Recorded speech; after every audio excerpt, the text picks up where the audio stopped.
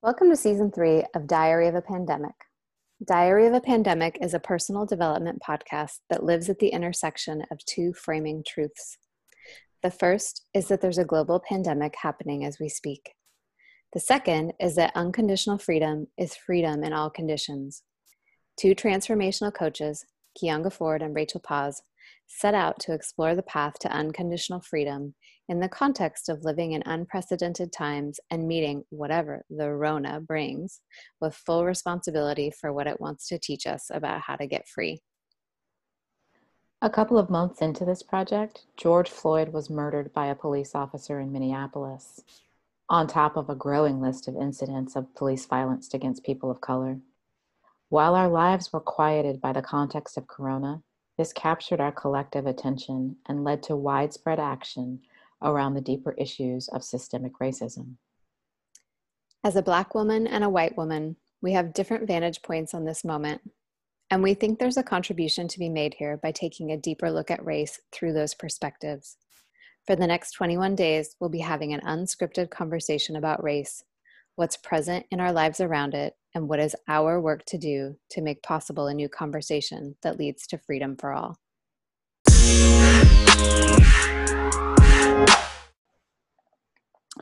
And if you have not joined us here before, I'm Kianga Ford. This is my partner, Rachel Paz, and together we run a project called Becoming Free Humans. And we essentially look at the places that we need to get more free in our thinking or expression in order to be fully expressed in our human potential.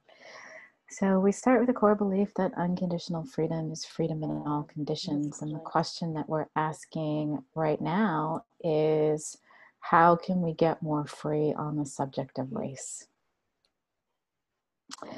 So we have designed 21 days of conversations. And I don't know if this is not real. Rachel, are you trying to tell me something?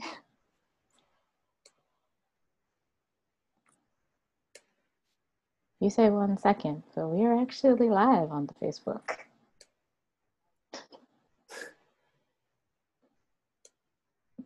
I can see me over here on my phone. Okay. Sorry. Continue. I'm like, I don't know what you think, but I can see me talking about this over here on my phone. So I'm pretty sure that we're talking to the other people too. No, I knew that. And I could, I was hearing you speaking live and the replay because I accidentally hit a button on my computer and then I couldn't turn off the sound. So I couldn't actually, it doesn't matter. Hi, sorry, I'm technically challenged today. All right.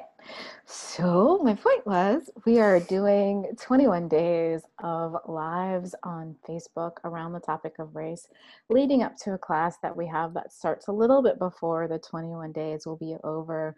We have a 6-week course starting this Saturday, which is really around how to have intimate conversations about race. And by intimate, we don't mean with your romantic partner. We mean how to have these really heart-to-heart, vulnerable conversations that reveal how race is really impacting us in this moment as a way to, as a point of access to the work. Our focus will be on doing our work. And that really starts with self-reflection, with self-awareness, with self-revelation. And we're really going to give some frames for how to do that in more intimate conversation. So not just in the reading or the watching or the donating or the sometimes super heated social media conversations, but in the deeper, quieter, more conversations where we create space to really hear and be heard, what becomes possible there. And we're modeling some of that here in this 21 days of unscripted conversations where we look at what's coming up for us around race and what needs our attention, what needs some airing. What's coming up?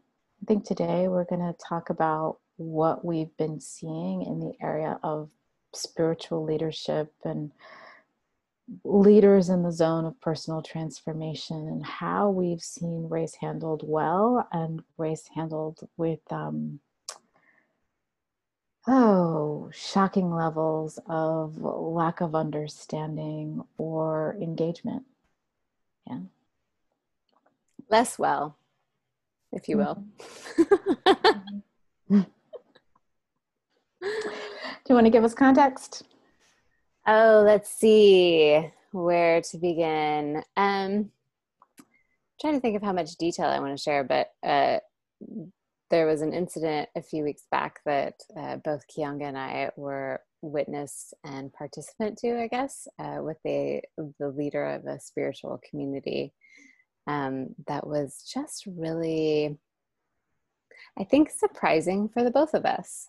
The way that it transpired and unfolded was really disheartening, I think is the word that I would use. And it's not really about the incident so much as that it points to kind of this larger phenomenon that we're noticing as we're digging into these conversations about race and sort of who's willing to be in the conversation and who, I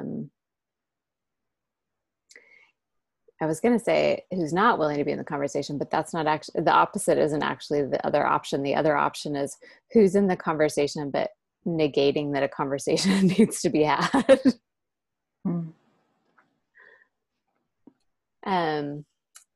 Yeah, so today I think we were just thinking we would wander a little bit in terms of what that particular experience created for both of us, and also what the series of experiences that we've been witness to since this has all sort of begun unfolding, and what the bigger takeaways are for us.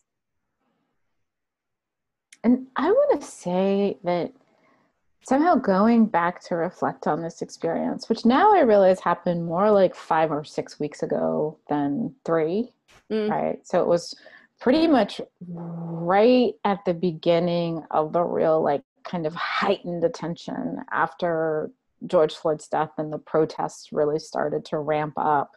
There was this way that everybody was in this conversation in some way.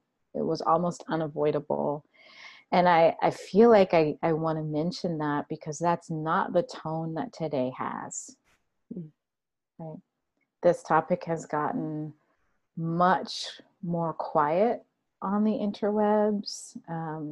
Sort of the second wave of corona, the resurgence, the spiking. Florida just topped the UK today in number of confirmed cases. Has taken the attention back to corona and away from race. And we sort of suspected that this would happen.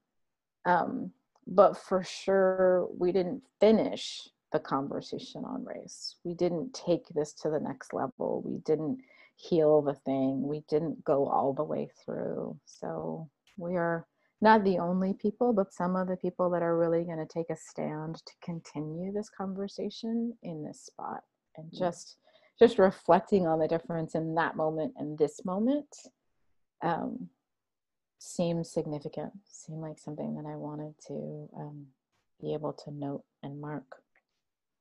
Because in the moment that we had this experience, it was really kind of at the point where it was no longer possible to ignore this conversation. It was, I also want to say this is not a call out, right? Like, this is a reflection on a situation and a set of situations like it.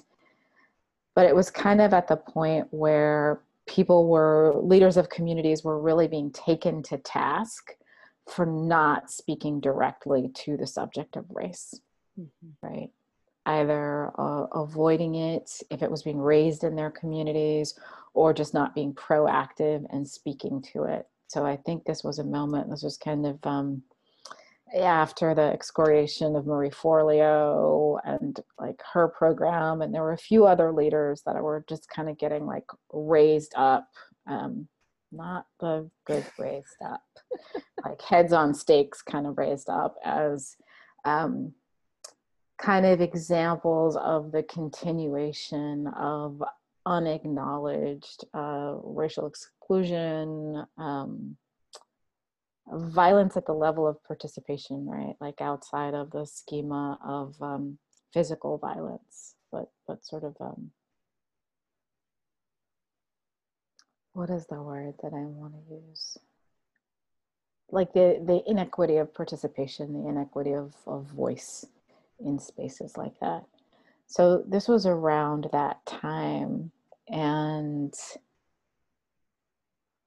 this was a sort of general spiritual community in which we've done some deeper work. We've done some one-on-one sessions.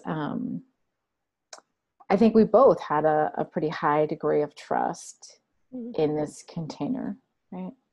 And it feels worth noting that the leader of this particular container is not US born. And I find that my conversations with people who feel like minorities in this country who are not US born are really just, they have a particular flavor of understanding, and understanding in relationship to denial, right? Like understanding in relationship to dismissal. Huh. Maybe I'll let you take it from here. Tell us a little bit more about, I'm just going to describe what happened, but I had so much to say about the distinction between that moment and this moment, and kind of some of the basic framing context. I can keep going if you like.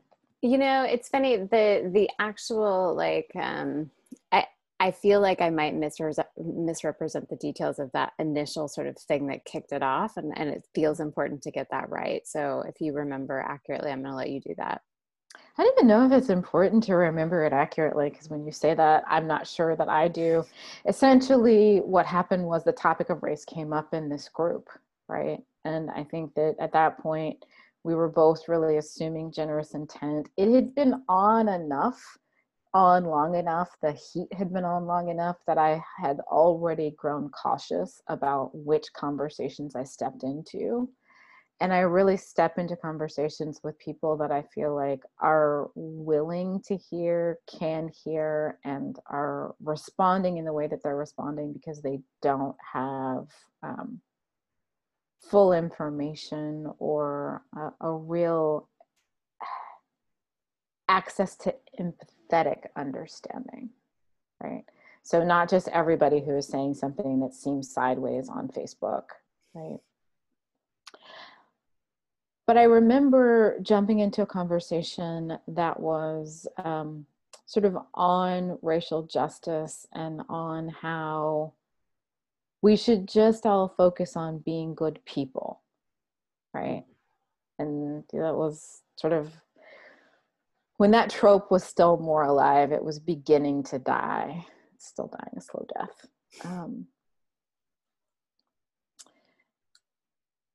And there were some social justice educators that came in to really begin to refer resources.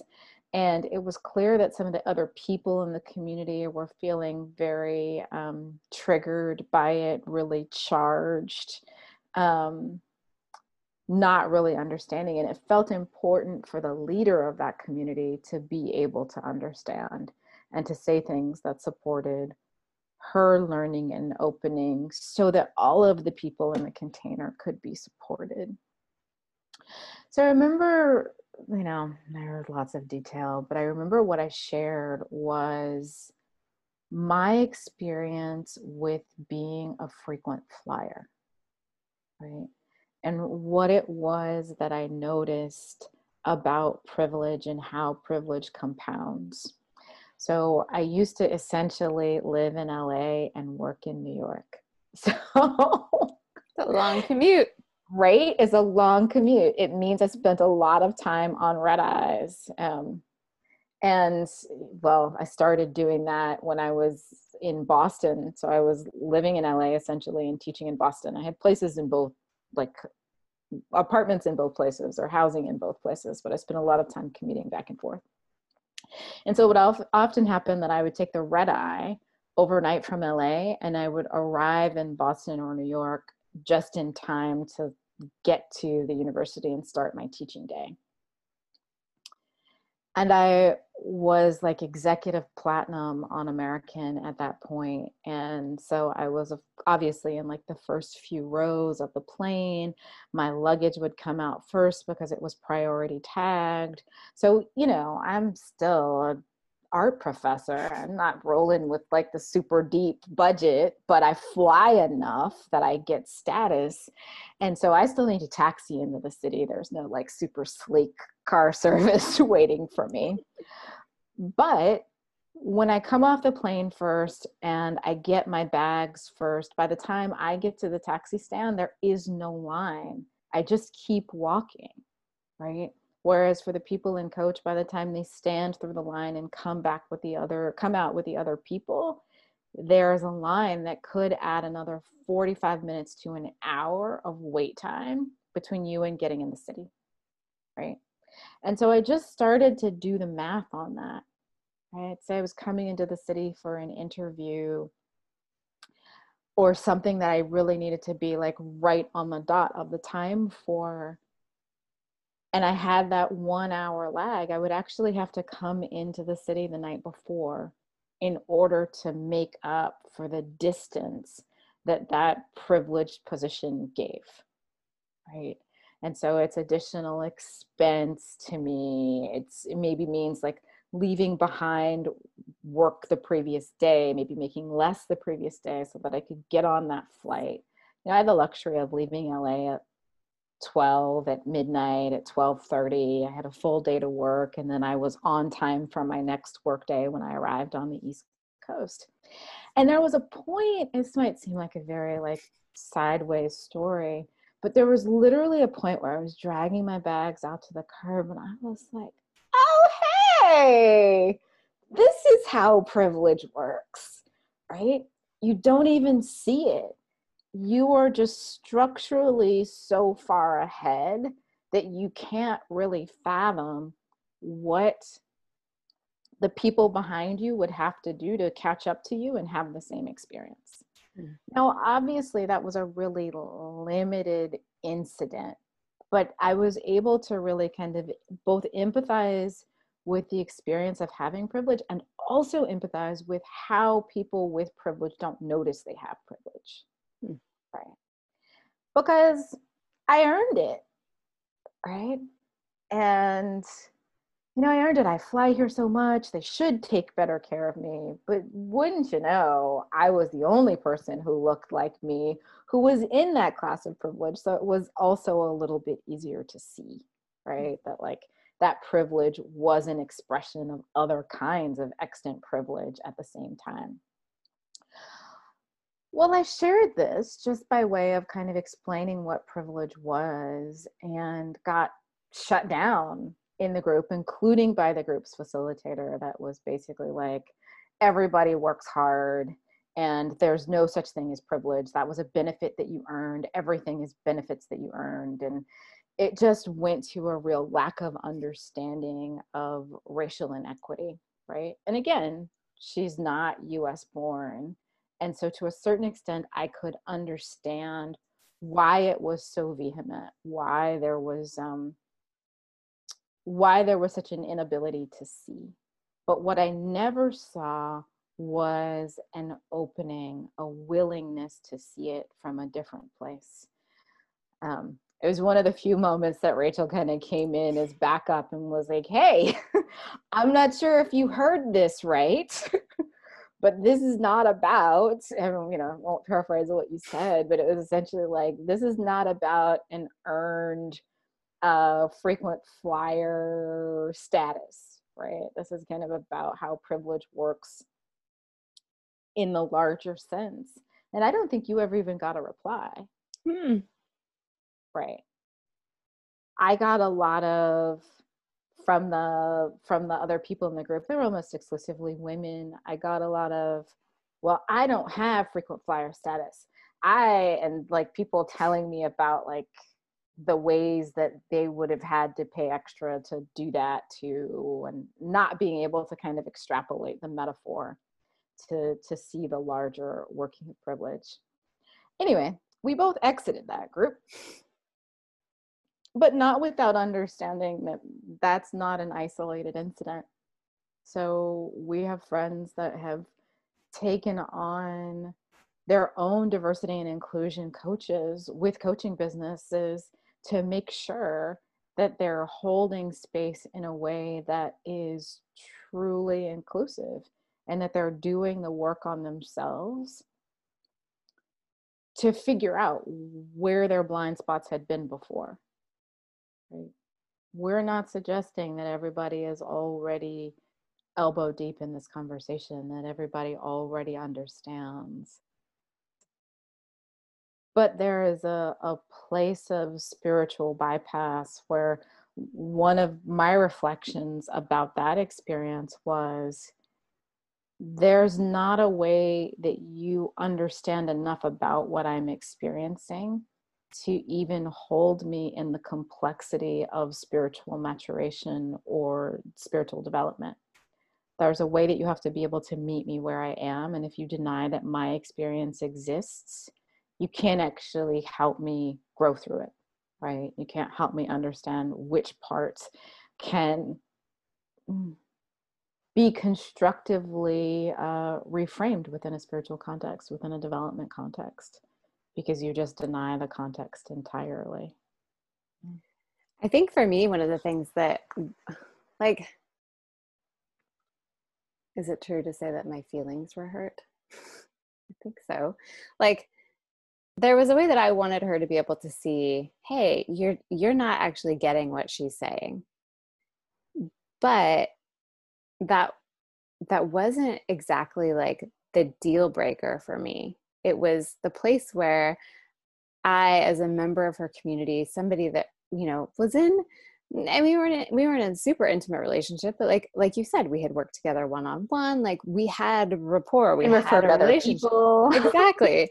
And so what was really sort of hurtful to me in that process was that she wouldn't even engage in the conversation with me, right? That like that our relationship actually meant so little to her that like we couldn't talk about it and agree to disagree. And to me, like, as you know, I think to me that's just a real demonstration of hmm, well, what was I avoidance, right, is one of our biggest teachers, right? What are the things that you actually can't be in relationship with has a lot to tell you about where you need to do your work, right? Mm-hmm. And so for me, it was like, oh, she's in a lot of avoidance here, and I can't be the one to tell her what her work is, right? Like that wasn't my place in that moment. But well, there wasn't a lot of willingness, but it's interesting to me where certain spiritual leaders are drawing that line between avoidance of like, nope, this just isn't a thing. It's not part of like the way I do business. It's not part of my community. It's not part of the thing that I talk about or teach about. So I'm going to just leave it over here because that's the more comfortable thing to do, right? It's a very black and white. And the people who are willing to say like, I don't know. I don't know what I'm going to find over here, but I'm willing to look and I'm willing to entertain um, all sorts of like, I'm willing to look at the things that I want to avoid in order to see what there is to see. Mm-hmm. And I would say there was a third path, that path that was overly accommodating, Yeah. right? That kind of, not overly accommodating, that sounds a little too benign, because the impact wasn't benign. Those leaders who kind of abdicated leadership to let people talk, to let people use their fora to speak to people in whatever way they wanted to, and to have conversations on whatever topics they wanted to. There was a lot of calling out and correcting. It was just really tense, kind of unconstructive. So that was a kind of a third path. Mm-hmm. Right? Mm-hmm. And I think really the middle path is the path that we are modeling, right?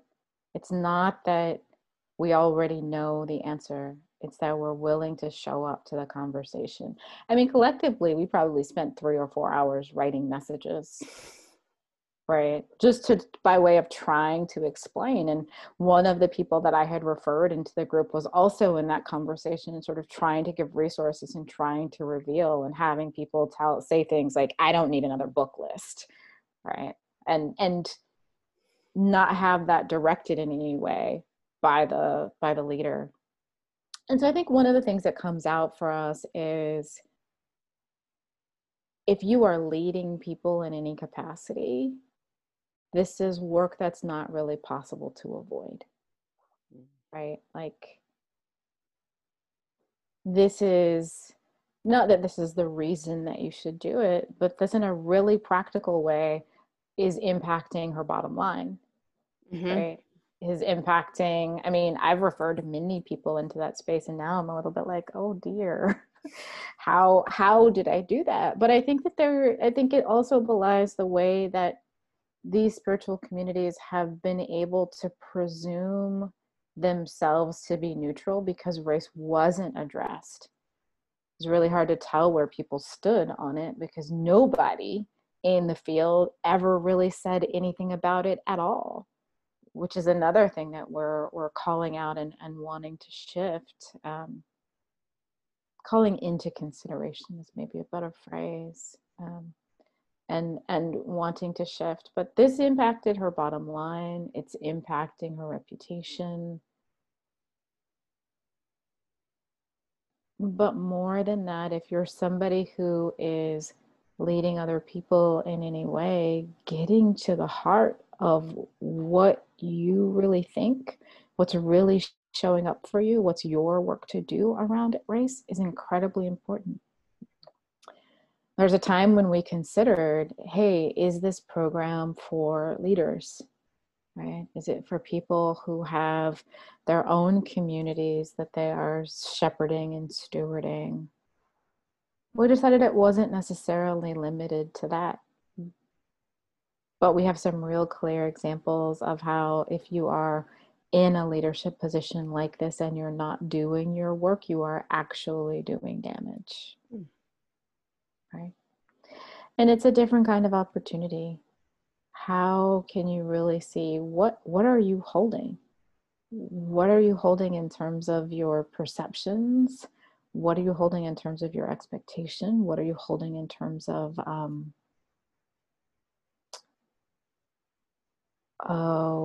relationship? Are you in avoidance? Are you in denial? Are you in overcompensation? Where are you? There are all kinds of boundary tools to learn. Talking about overcompensation made me think about boundaries are a really important part of this. All healthy relationships also have boundaries. The things that you are willing to talk about, the ways that you are willing to be treated, and the kind of abdication of leadership path showed a lack of understanding of how to maintain boundaries in conflict, right? How to maintain boundaries in intimacy. Yeah. You know, it has me think about sort of other examples that I've seen. You know, and so there's a coach that I know that has a group, right? She does private coaching and group coaching, and she took a workshop from a diversity and inclusion expert, and you know, the following day published all of the things that she was doing in her business as a result, right? And it reminds me of, you know, in the days after George Floyd's death, the number of emails that I got, right, that were like, Black Lives Matter, this is not okay, here's what you can see in our business. And I'm curious about what you think about the distinction between, okay, so now we've got some principles that like live in a poster on the internet or up on the wall somewhere, and like the leaders who are actually doing the work. And how are you receiving both of them, and how are you able to tell the difference? It's a good question. And I was like, I think you know how I feel about this. I Not on do, the but level of individual coaches, but one of the great falls from grace that happened for me was my very favorite retailer came out with a lot of, I mean, my very favorite retailer came out with a list of ways that they are supporting Black Lives Matter, only to have their employees begin to reveal how many racist practices, directly racist practices, like racial profiling inside their stores and really derogatory code names. And it just kind of had all of these things come out. And so I think it becomes really clear that like the having the list of corporate values, of company values, isn't the same as doing the work. And I think that that's the same at the level of coaches, right? People who are not corporate entities, but are individuals with very personalized brands. It's one thing for your brand to make a statement. It's another thing for you to do the kind of work that you've seen Rachel up to here, right? Like, I mean, I'm in my work, but I think that like your willingness to show, your willingness to demonstrate willingness where you don't know where it's going to go or how it's going to come off, how it's going to make you look, is really the deeper work, right? You don't have to be here doing this for everybody to see on Facebook Live. But I think that there are a lot of coaches who are only doing the brand steps and not doing this deeper work at all. What am I really holding?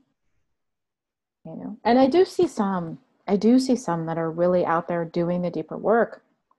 We have a mutual friend who just posted a little bit earlier about creating new ritual that is not co-opted, right? Creating new ritual that comes from her own European roots and isn't a co-optation of indigenous ritual practices or African ritual or practices. And I just thought, yeah, that's every day, right? Like today she's building an altar and she is trying to figure out how does she get into spiritual practice without appropriating someone else's practice? And what does it just mean to be in relationship to the question? So I do see people out there doing it, but one is not the other. no, Which is not the same. And on a personal level, I would say that it's the same. Like you can read the right reading lists and you can watch the right movies and you can be a great donator. But if you don't do the inner work to see how is this thing really affecting you, how does it live in your body, in your perceptions, in your own avoidance, in your resistance, if you're not willing to commit to that level of excavation, I feel safe in saying this is not a problem that we're going to resolve. It will certainly not be resolved with brand statements. I mean, according to the internet, Sprite is my best friend, right? Like, not sure I believe that. Coca-Cola Company, not sure I believe that. But there are a lot of statements being made. There's a lot of play for positioning around this because of the level of visibility. But play for positioning is not the same as doing the work, right? Not even if that just comes down to the fact that you allocated 10% of your earnings this year to support causes like Black Lives Matter or other racial justice programs. It's wonderful, it's essential, and it is not the same as doing your work.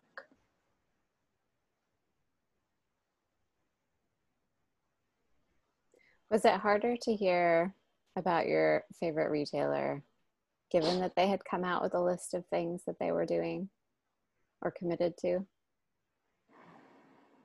Yeah, it was. Because I wouldn't be there if they weren't the kind of retailer that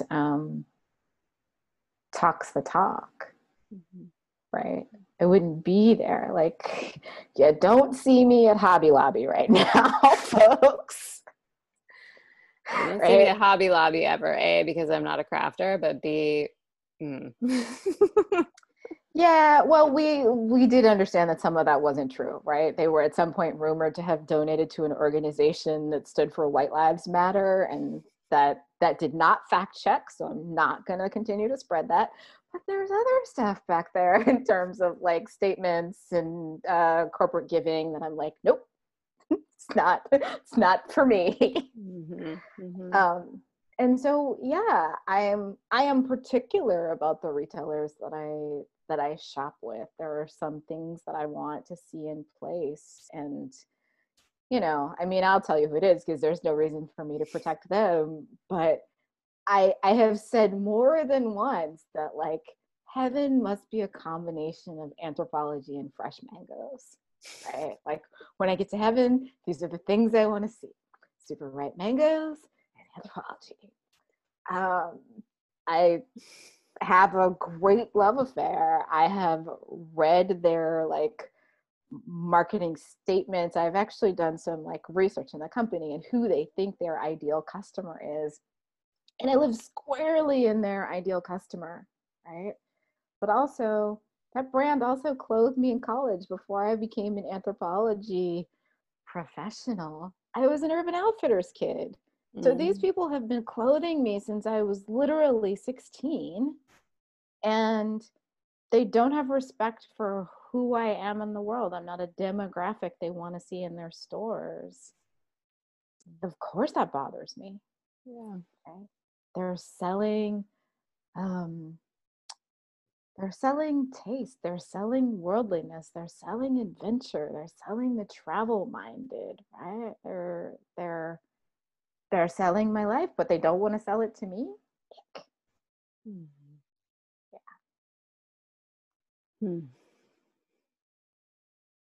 Hmm.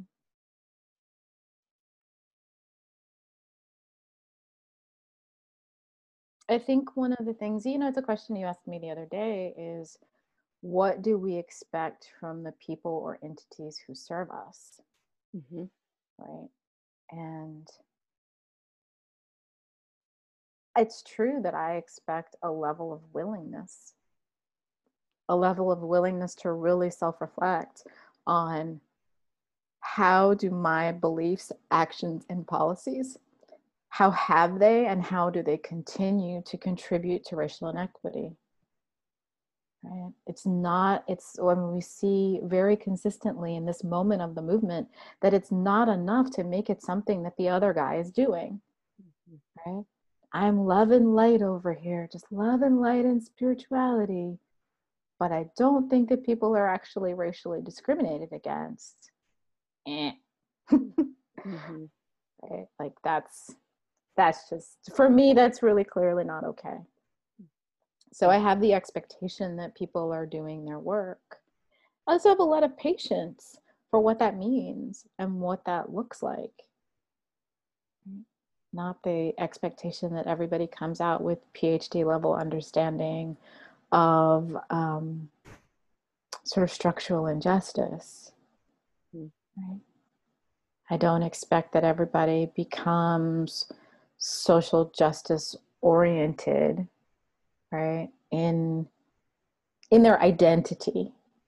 But I do expect that people and entities really begin to look at their impact. No one is exempt from this moment of self-reflection. Yeah, I mean, the systems couldn't exist if the players in the system were clear in this regard. Mm-hmm. So there's a way that we've been collectively upholding the thing. Mm-hmm. In order for us to stop collectively upholding the thing, all the players have to be willing to self-reflect.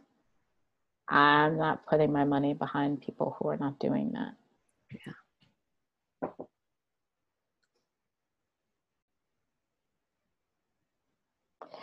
I think we have a kid knock on the other side. We have a kid knock. That's my curfew. It's all right. I think we've probably said a lot for today. We'll see you back here again tomorrow for the next installment of Diary of a Pandemic, 21 Days on Race. If you want to connect with us with your questions, reflections, inquiries about working together, joining us live on the podcast, or really anything else, drop us an email at hello@becomingfreehumans.com or through the messaging function of whatever app you're listening to this on.